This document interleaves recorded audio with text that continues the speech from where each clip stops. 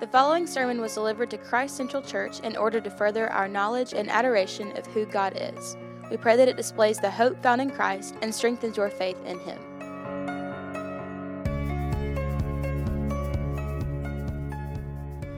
First Peter, chapter 1 is where we'll begin this morning. We're going to do our best to work through the first two verses. We may not get through all of them, but we're going to do our best to get through them.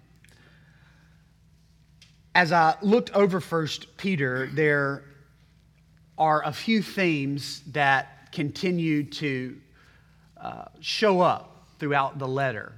And so if I was going to say this is sort of the themes that we will be following as we move through this letter, the things that I believe Peter is driving home for us, they revolve around these three words: that we are sojourners, that we are sufferers, and that we are saints.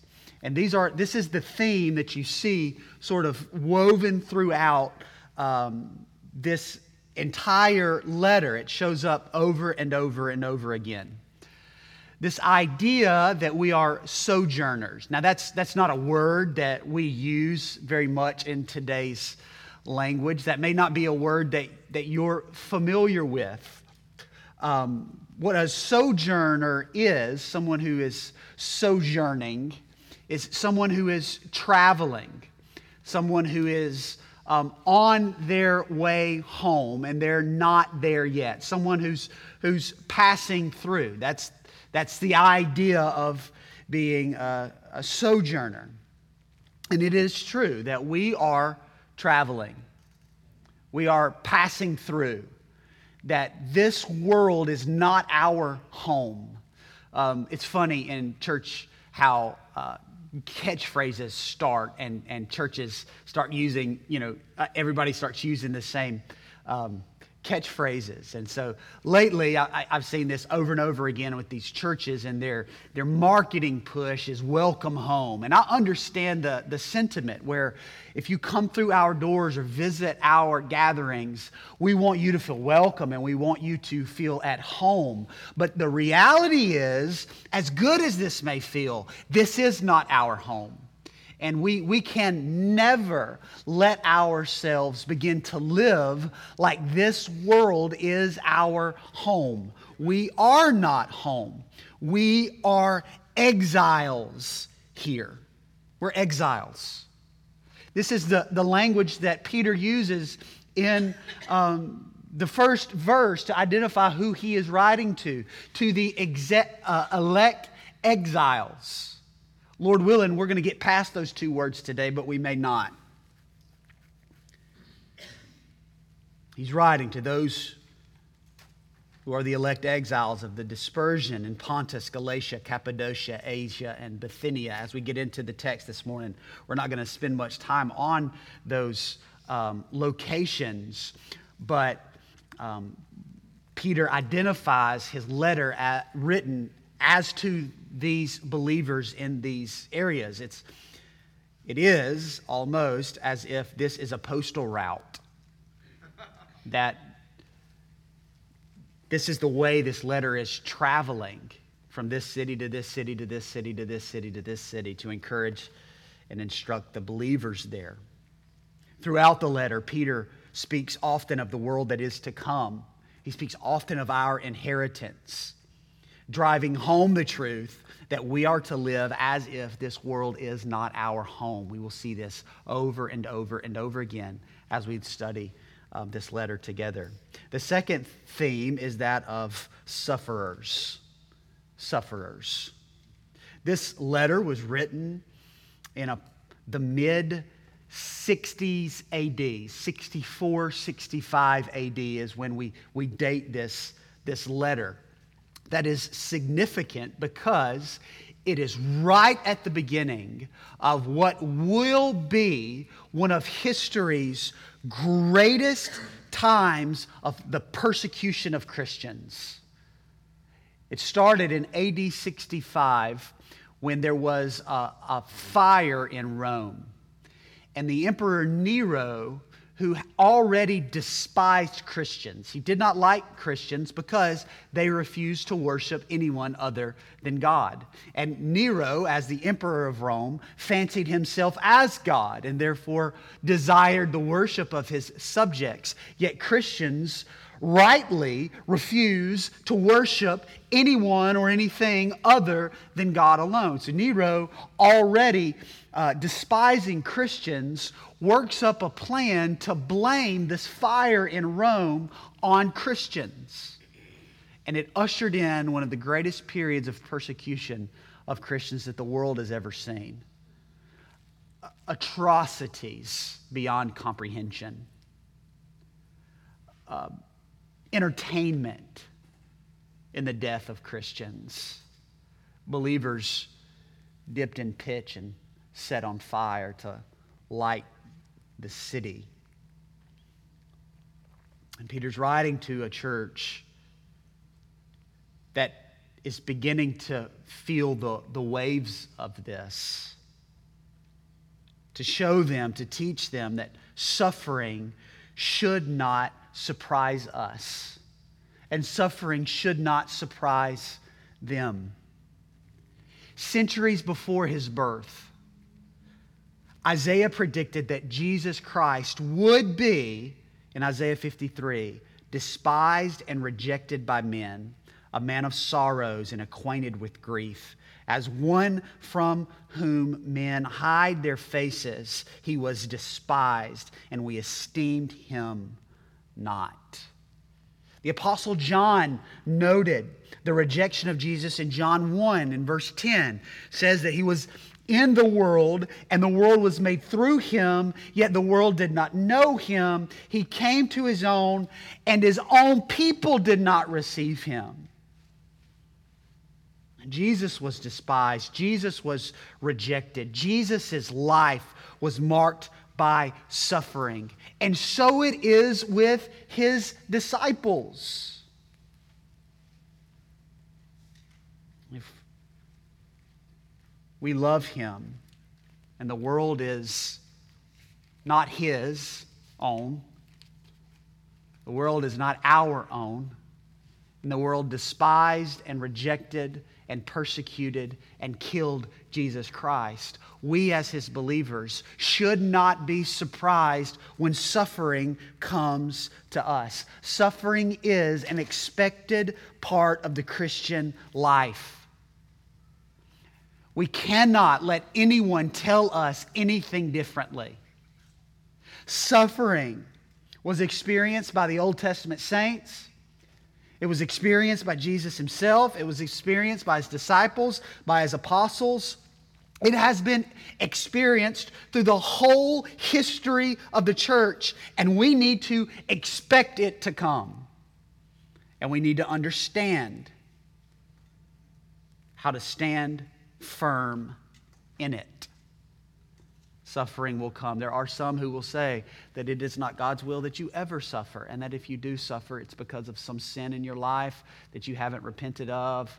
But the reality is that suffering is a part of the Christian experience. And Peter identifies his purpose of this letter in chapter 5, verse 12. He says, by Silvanus, the brother who is taking this letter throughout these cities, a faithful brother as I regard him, I have written briefly to you, exhorting and declaring that this is the true grace of God. Stand firm in it.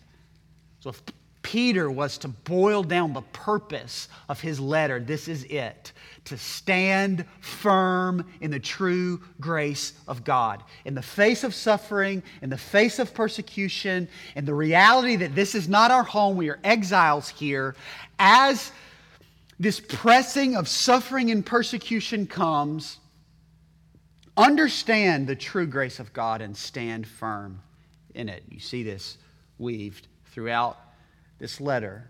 We are sojourners, we are sufferers, and we are saints.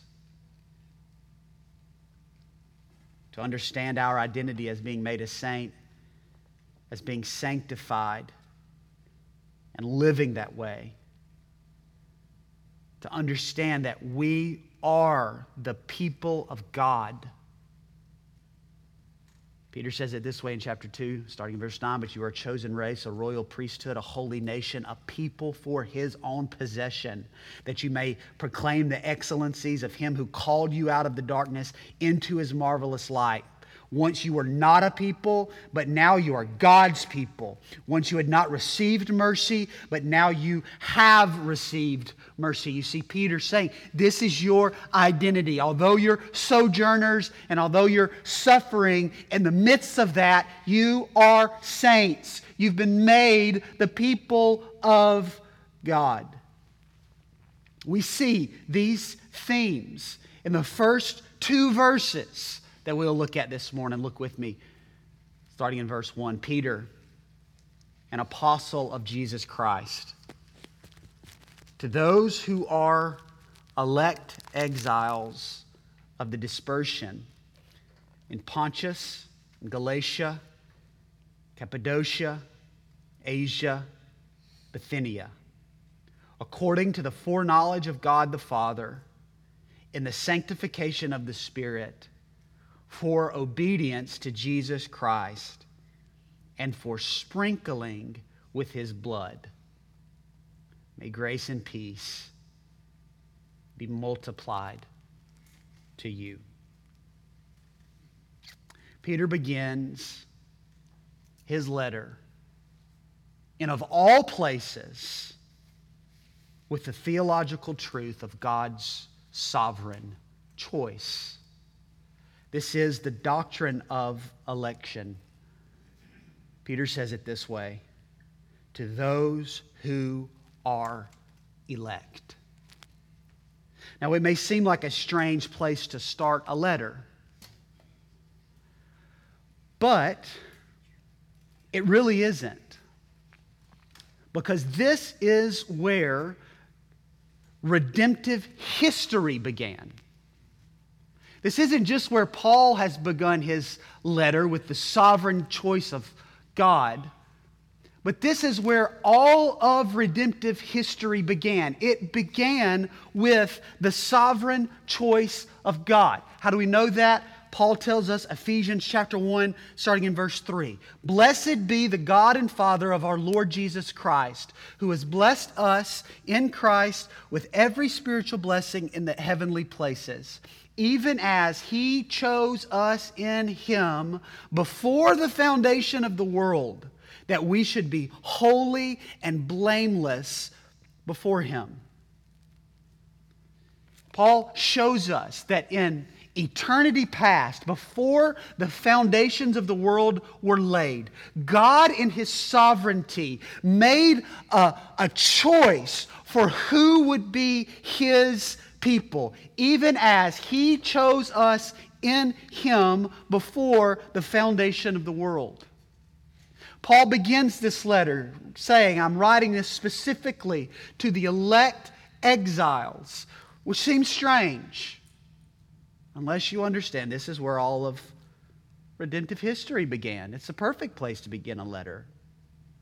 And Paul goes on to say in Ephesians chapter 1, verse 11, in him we have obtained an inheritance, having been predestined according to the purpose of him who works all things according to the counsel of his will. That we have been given an inheritance. We have obtained an inheritance. That word obtained there is not a word that means earned. It's a word that means given. We have been given an inheritance. And Peter's going to talk at great lengths about this inheritance. We've been given an inheritance, having been predestined according to the purpose of him who works all things according to the counsel of his will. This is a clear statement on the sovereignty of God, that he is working all things in accordance to his will, in accordance to his purposes. So we ask, what is all things? This is good. Write this down. It's all things. Amen. that God is working all things according to the counsel of His will. He's not in heaven saying, well, I'm not sure what to do. Let me consult somebody. Let me see how this works out. I'm not too sure. No, God is, as the sovereign creator of the universe, working all things out in accordance to His sovereign will.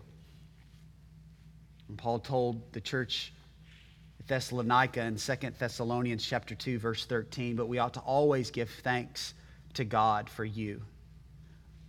Brothers, beloved by the Lord, because God chose you as the first fruits to be saved through sanctification by the Spirit and belief in the truth. Jesus Himself said in John chapter 6, starting in verse 37, all that the Father gives to me will come to me. And whoever comes to me, I will never cast out. For I have come down from heaven, not to do my own will, but the will of Him who sent me. And this is the will of Him who sent me, that I should lose nothing of all that He has given me, but raise it up on the last day. For this is the will of my Father, that everyone who looks on the Son and believes in Him should have eternal life, and I will raise him up on the last day. So the Jews grumbled about Him because He said, I'm the bread of life that came down from heaven. I love that verse because I'm thinking of all the things Jesus Christ just said, that's the one you got a problem with? Talk about clueless. And they said, is not this Jesus, the son of Joseph, whose father and mother we know? How does He say, I've come down from heaven? And Jesus answered him and said, do not grumble among yourselves. No one can come to me unless the Father who sent me draws him, and I will raise him up on the last day. The Scriptures are clear. The Scriptures consistently proclaim that God, before the foundation of the world, made a sovereign choice for who would be His people. And this sovereign choice comes from God's foreknowledge. This is what Peter says. To those who are the elect exiles of the dispersion in Pontus, Galatia, Cappadocia, Asia, and Bithynia, according to the foreknowledge of God the Father. So you put these things together. To those who are elect, according to the foreknowledge of God the Father, who are now exiles in these areas. That it was the foreknowledge of God that informed this sovereign choice. This is echoed in Romans 8 by the Apostle Paul. And we know that for those who love God, all things work together for good, for those who are called according to His purpose. For those whom He foreknew, He also predestined to be conformed into the image of His Son, in order that He might be the firstborn among many brothers. And those whom He predestined, He also called. And those whom He called, He also justified. And those whom He justified, He also glorified. So now we have the order of salvation. It begins with the foreknowledge of God, those whom He foreknew. The next step was predestination. He also predestined to be conformed into the image of His Son. And those He predestined, He also called. Those He called, He also justified. Those He justified, He also glorified. This is the order of salvation. In eternity past, God, in His foreknowledge, predestined those to whom he would call, and everyone that he calls, he justifies, and everyone that he justifies, he glorifies. Now, some will say that this word foreknowledge means that God in eternity past, being omniscient, being all-knowing, is able to look through the corridor of time and to see us, and he is able to know if we will choose him or not. And that's what it means in God's foreknowledge, that he knew before it would happen whether or not we would choose him. And so that knowledge was informed by our choice. I will give you 3 reasons why that is not a right understanding of foreknowledge. I could give you more, but I'm just going to give you 3. Here's the first. It puts man as the sovereign in salvation instead of God. Jesus said in John 15, "You did not choose me, but I chose you, and I appointed you that you should go and bear fruit, and that your fruit should abide, so that whatever you ask the Father in my name, he may give it to you." If foreknowledge means simply that God was able to look through time and see what we would choose, then that puts us as the sovereign in salvation. When Jesus said, "You didn't choose me, I chose you." The second reason is that it gives man credit for his salvation that he doesn't deserve. We don't deserve credit for our salvation.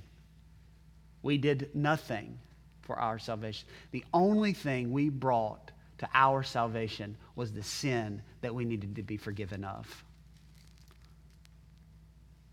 Ephesians 2, 8 and 9, "For by grace you've been saved through faith, and this is not of your own doing. It is a gift of God, not a result of works, that no one may boast." And then thirdly, it assumes that fallen man can seek after God.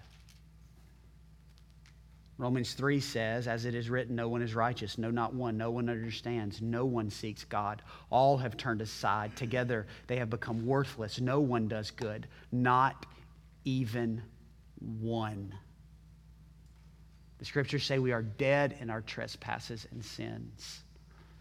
A dead man can do nothing. A dead man is dependent on an outside source acting upon him to bring life into him. This is salvation. We are dead in our sin, dependent on a holy God to act on us to produce a new life.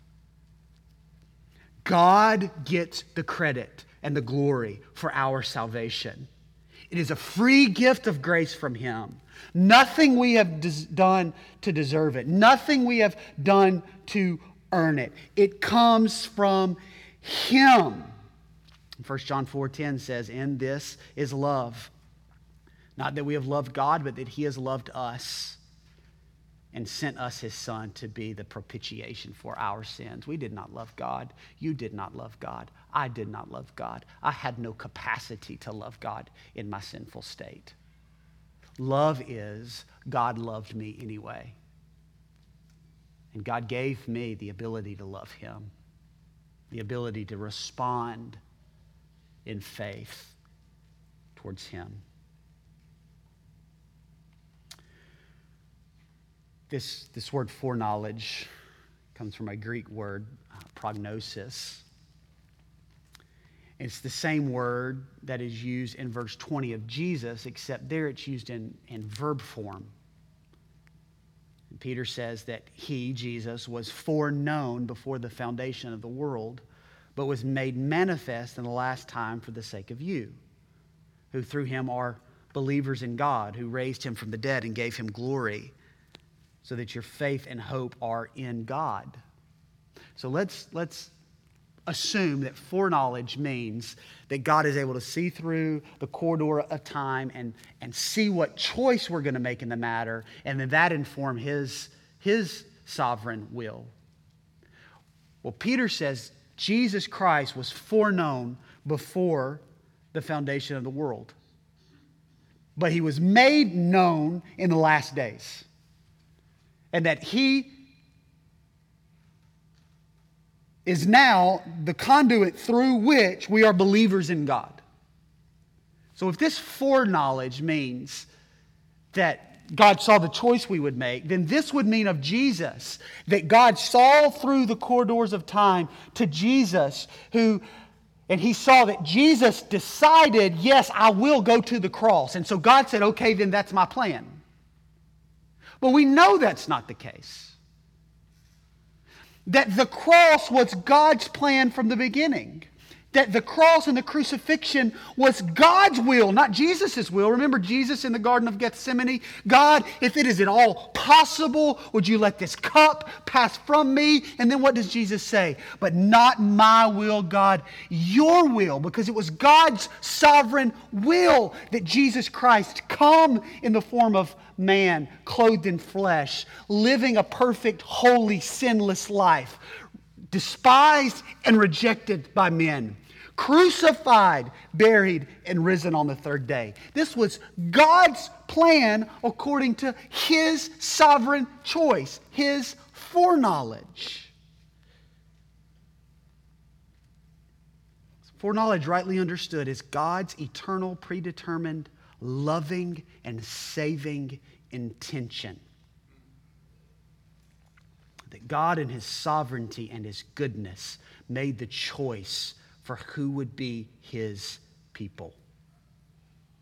Now, that was like, I realize, that was like opening a fire hydrant.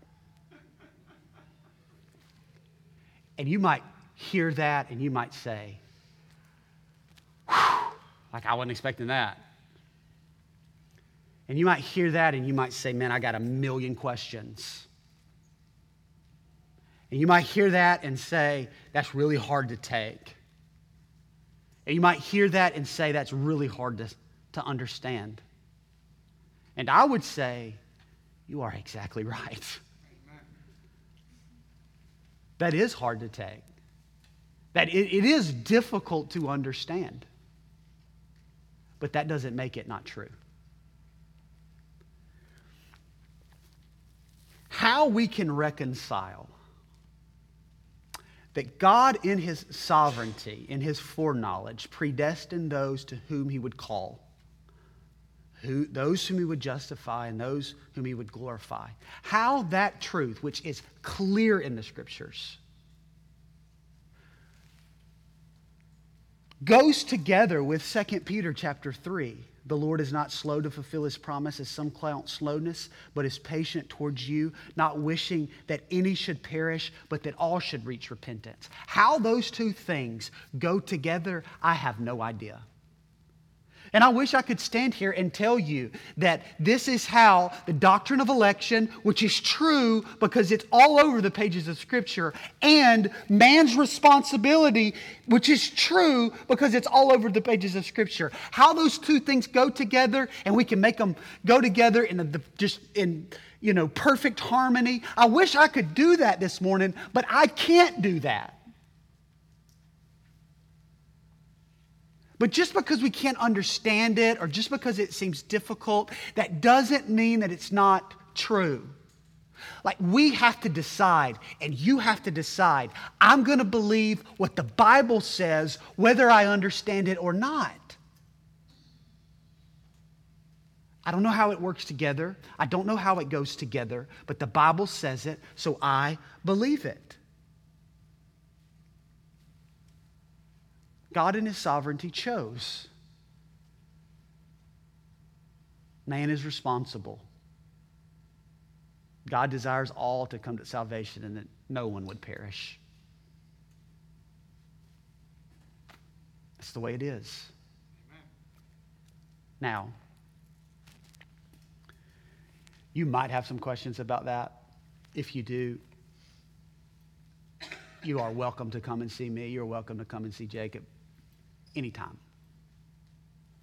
Not anytime, but you know what I mean. This is who Peter's writing to those who are elect exiles. So why is this important? This idea, this truth, the doctrine of election, that we were elect, we were chosen. Why is this important, and why does Peter start here?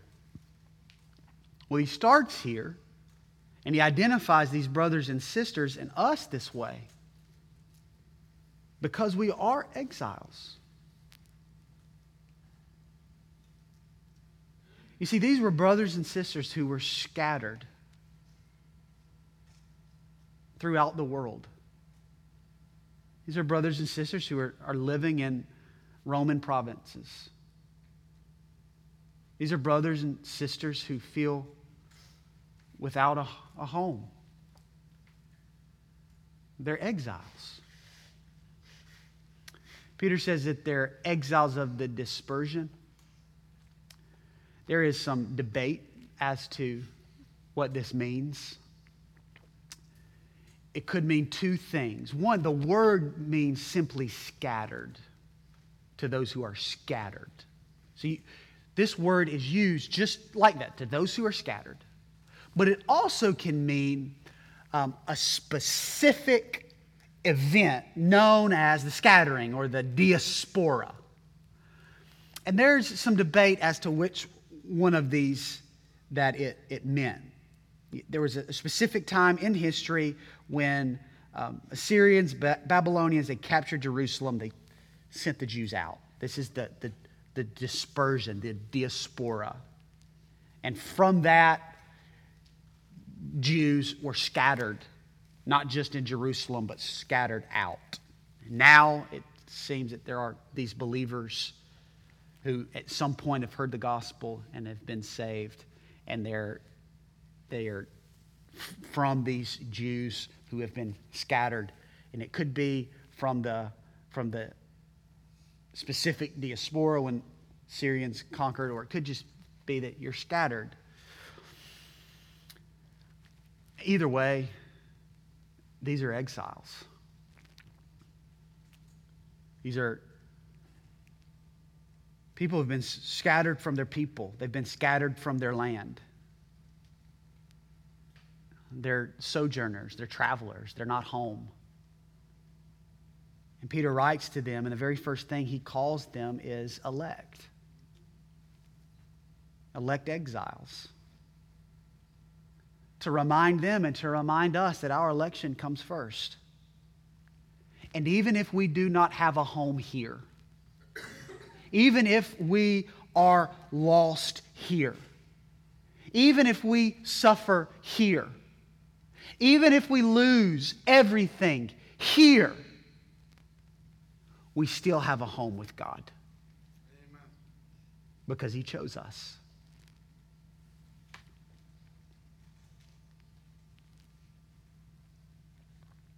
And while we don't have a home here, spiritually speaking, and if we were to lose our home physically speaking, we are still God's chosen people. This is our identity. God's chosen people. And it supersedes any earthly identity. To be one of God's chosen people supersedes whether or not you're a Republican or a Democrat.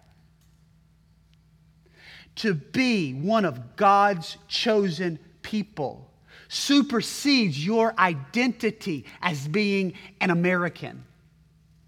Now, I love my country just as much as the next person. I'm as patriotic just as much as the next person. I am grateful to God to be born and raised in this country. I'm thankful for that. But my identity is not summed up in that. I mean, there were people and believers who lost their minds when Barack Obama was elected president. And there were believers who lost their minds when Donald Trump was elected president. And there are believers who put everything on a political party. I'm not saying those things aren't important. I'm just saying there's something more important. That we can lose the Oval Office. We can lose Capitol Hill. We can lose the Supreme Court. This world is not our home. Amen. We're elect exiles. We're chosen people of God passing through. Now, we have responsibilities here as believers. We have responsibilities here as citizens, and we should work and desire that our government and our rulers and our politicians govern and rule in such a way that is godly and biblical and honoring to the Lord, and we should work to those ends. But when that doesn't happen, our world isn't over. This isn't our home. You see, this truth that we are God's chosen people, we are the elect, is both comforting and compelling. It's comforting to know that no matter what happens on this earth, we have a home. That's comforting. Is that comforting to you? It's comforting to me to know that God chose me before the foundation of the world. You know why that's comforting to me? Because I would have never chose Him. If it would have been up to me, I would have messed it up. Because pretty much everything that's up to me, I mess up. And if my salvation was dependent on me, I'm going to blow it. And if it was up to me to keep it, I'm going to lose it. And so it's comforting to know that God, before the foundations of the world, predestined those whom He would call, and those whom He called He justifies, and those whom He justifies He will glorify. That's comforting to me. It's comforting to me to know that if I lose all that I have in this earth, I don't want to, but if I do, I still have a home with Him in heaven. That's comforting to me. But that's also compelling. That also compels me. That also pushes me towards some things. And it pushes me to holiness and sanctification. That's where Peter goes. Ooh, I think we can do a little more.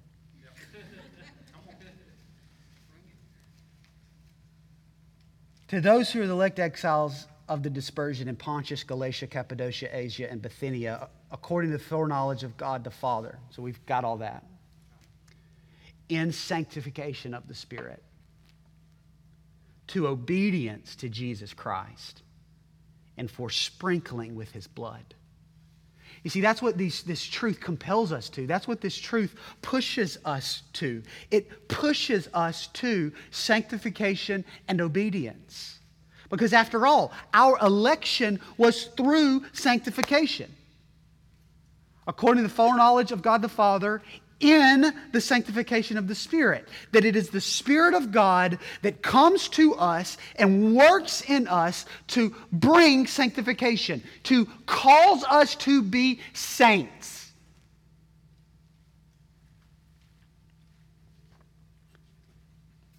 Here's what that means. It was God in His sovereignty that chose, and it's the Spirit in His strength that sanctifies.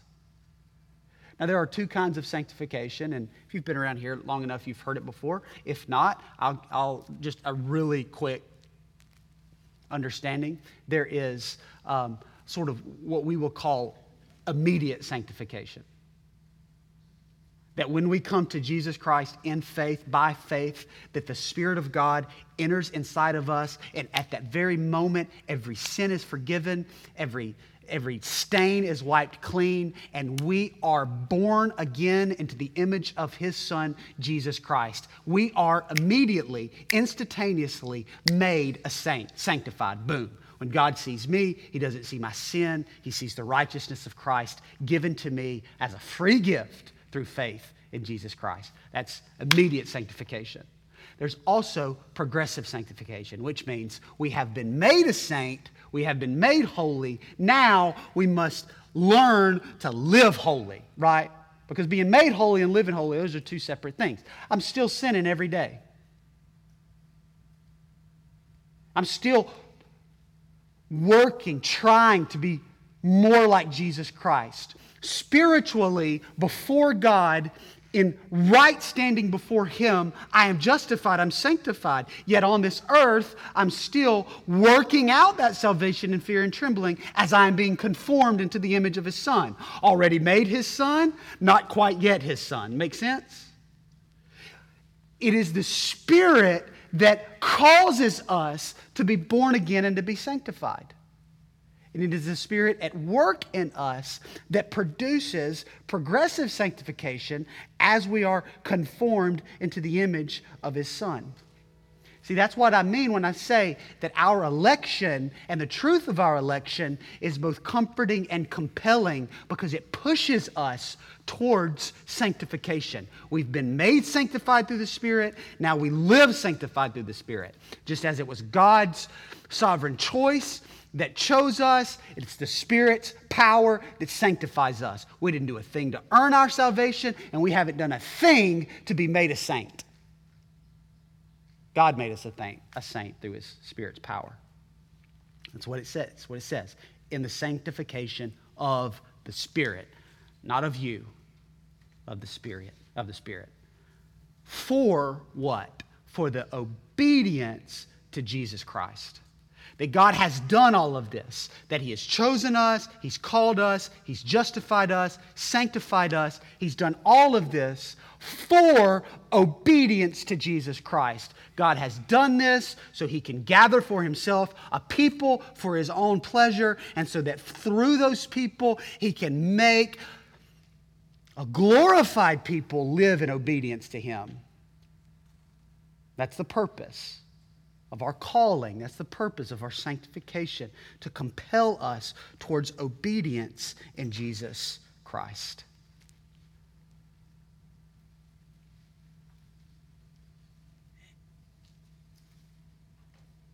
For sprinkling with His blood.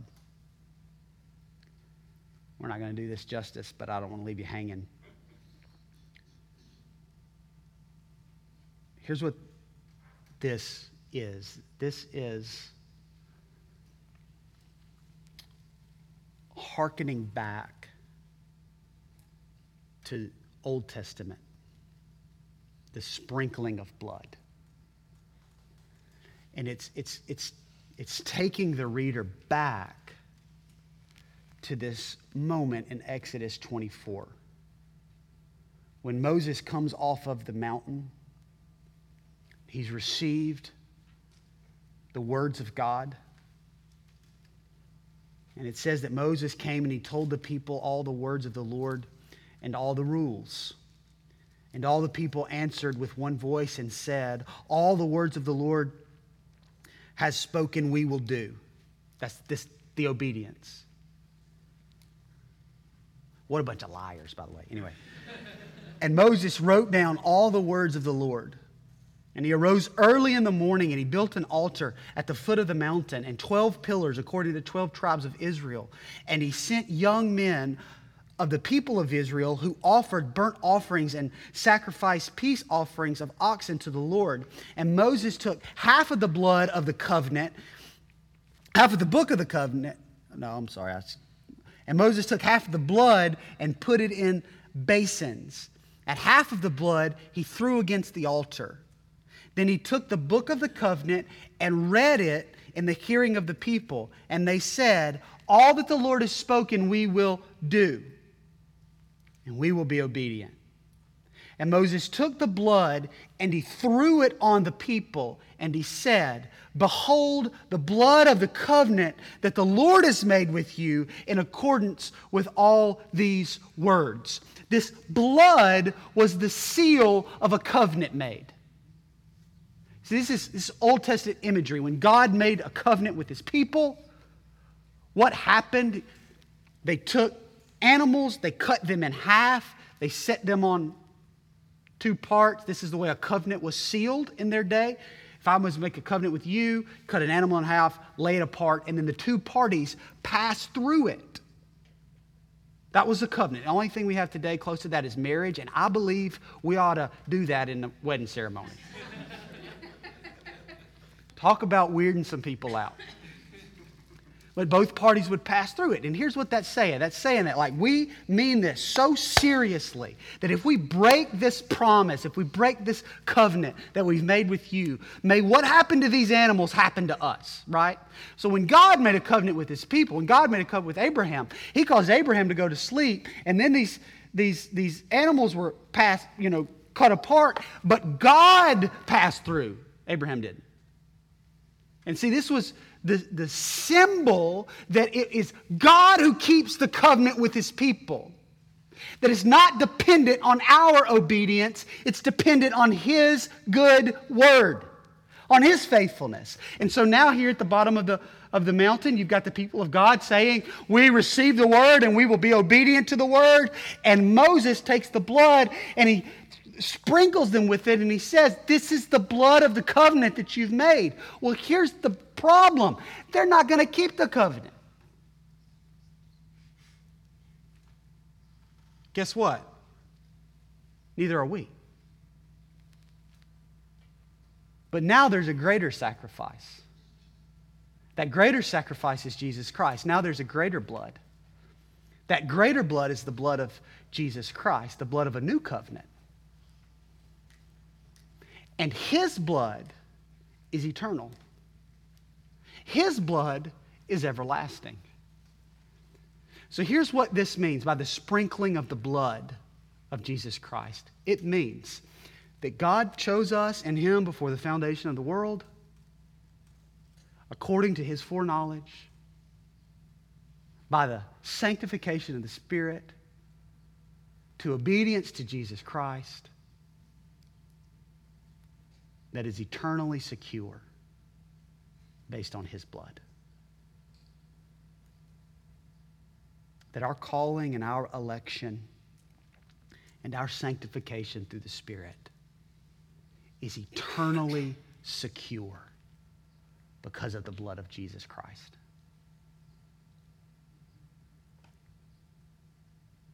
Hey, to you exiles who have lost a lot, and these brothers and sisters haven't even begun to see the things that they will lose. But you will never lose Christ because you are eternally secure because of his blood, not because of yours. That's Paul's opening. Peter's opening. I knew I'd say Paul. That's Peter's opening. We're elect exiles, chosen by God in a world that is not our own. We've been sanctified by the Spirit's power, sanctified to live obediently to Jesus Christ, knowing we are eternally secure as we've been spiritually sprinkled with his blood. Now, I love this opening because this lays out everything that we're going in 1 Peter. Hey, do you see it? We're sojourners. We're sufferers. We're saints. And because of that, God's called us to live a certain way and to stand firm. To stand firm in the faith, no matter the circumstances. Thank you for listening to this Christ Central Church sermon series. To find our gathering location and more sermons, visit christcentralchurch.net.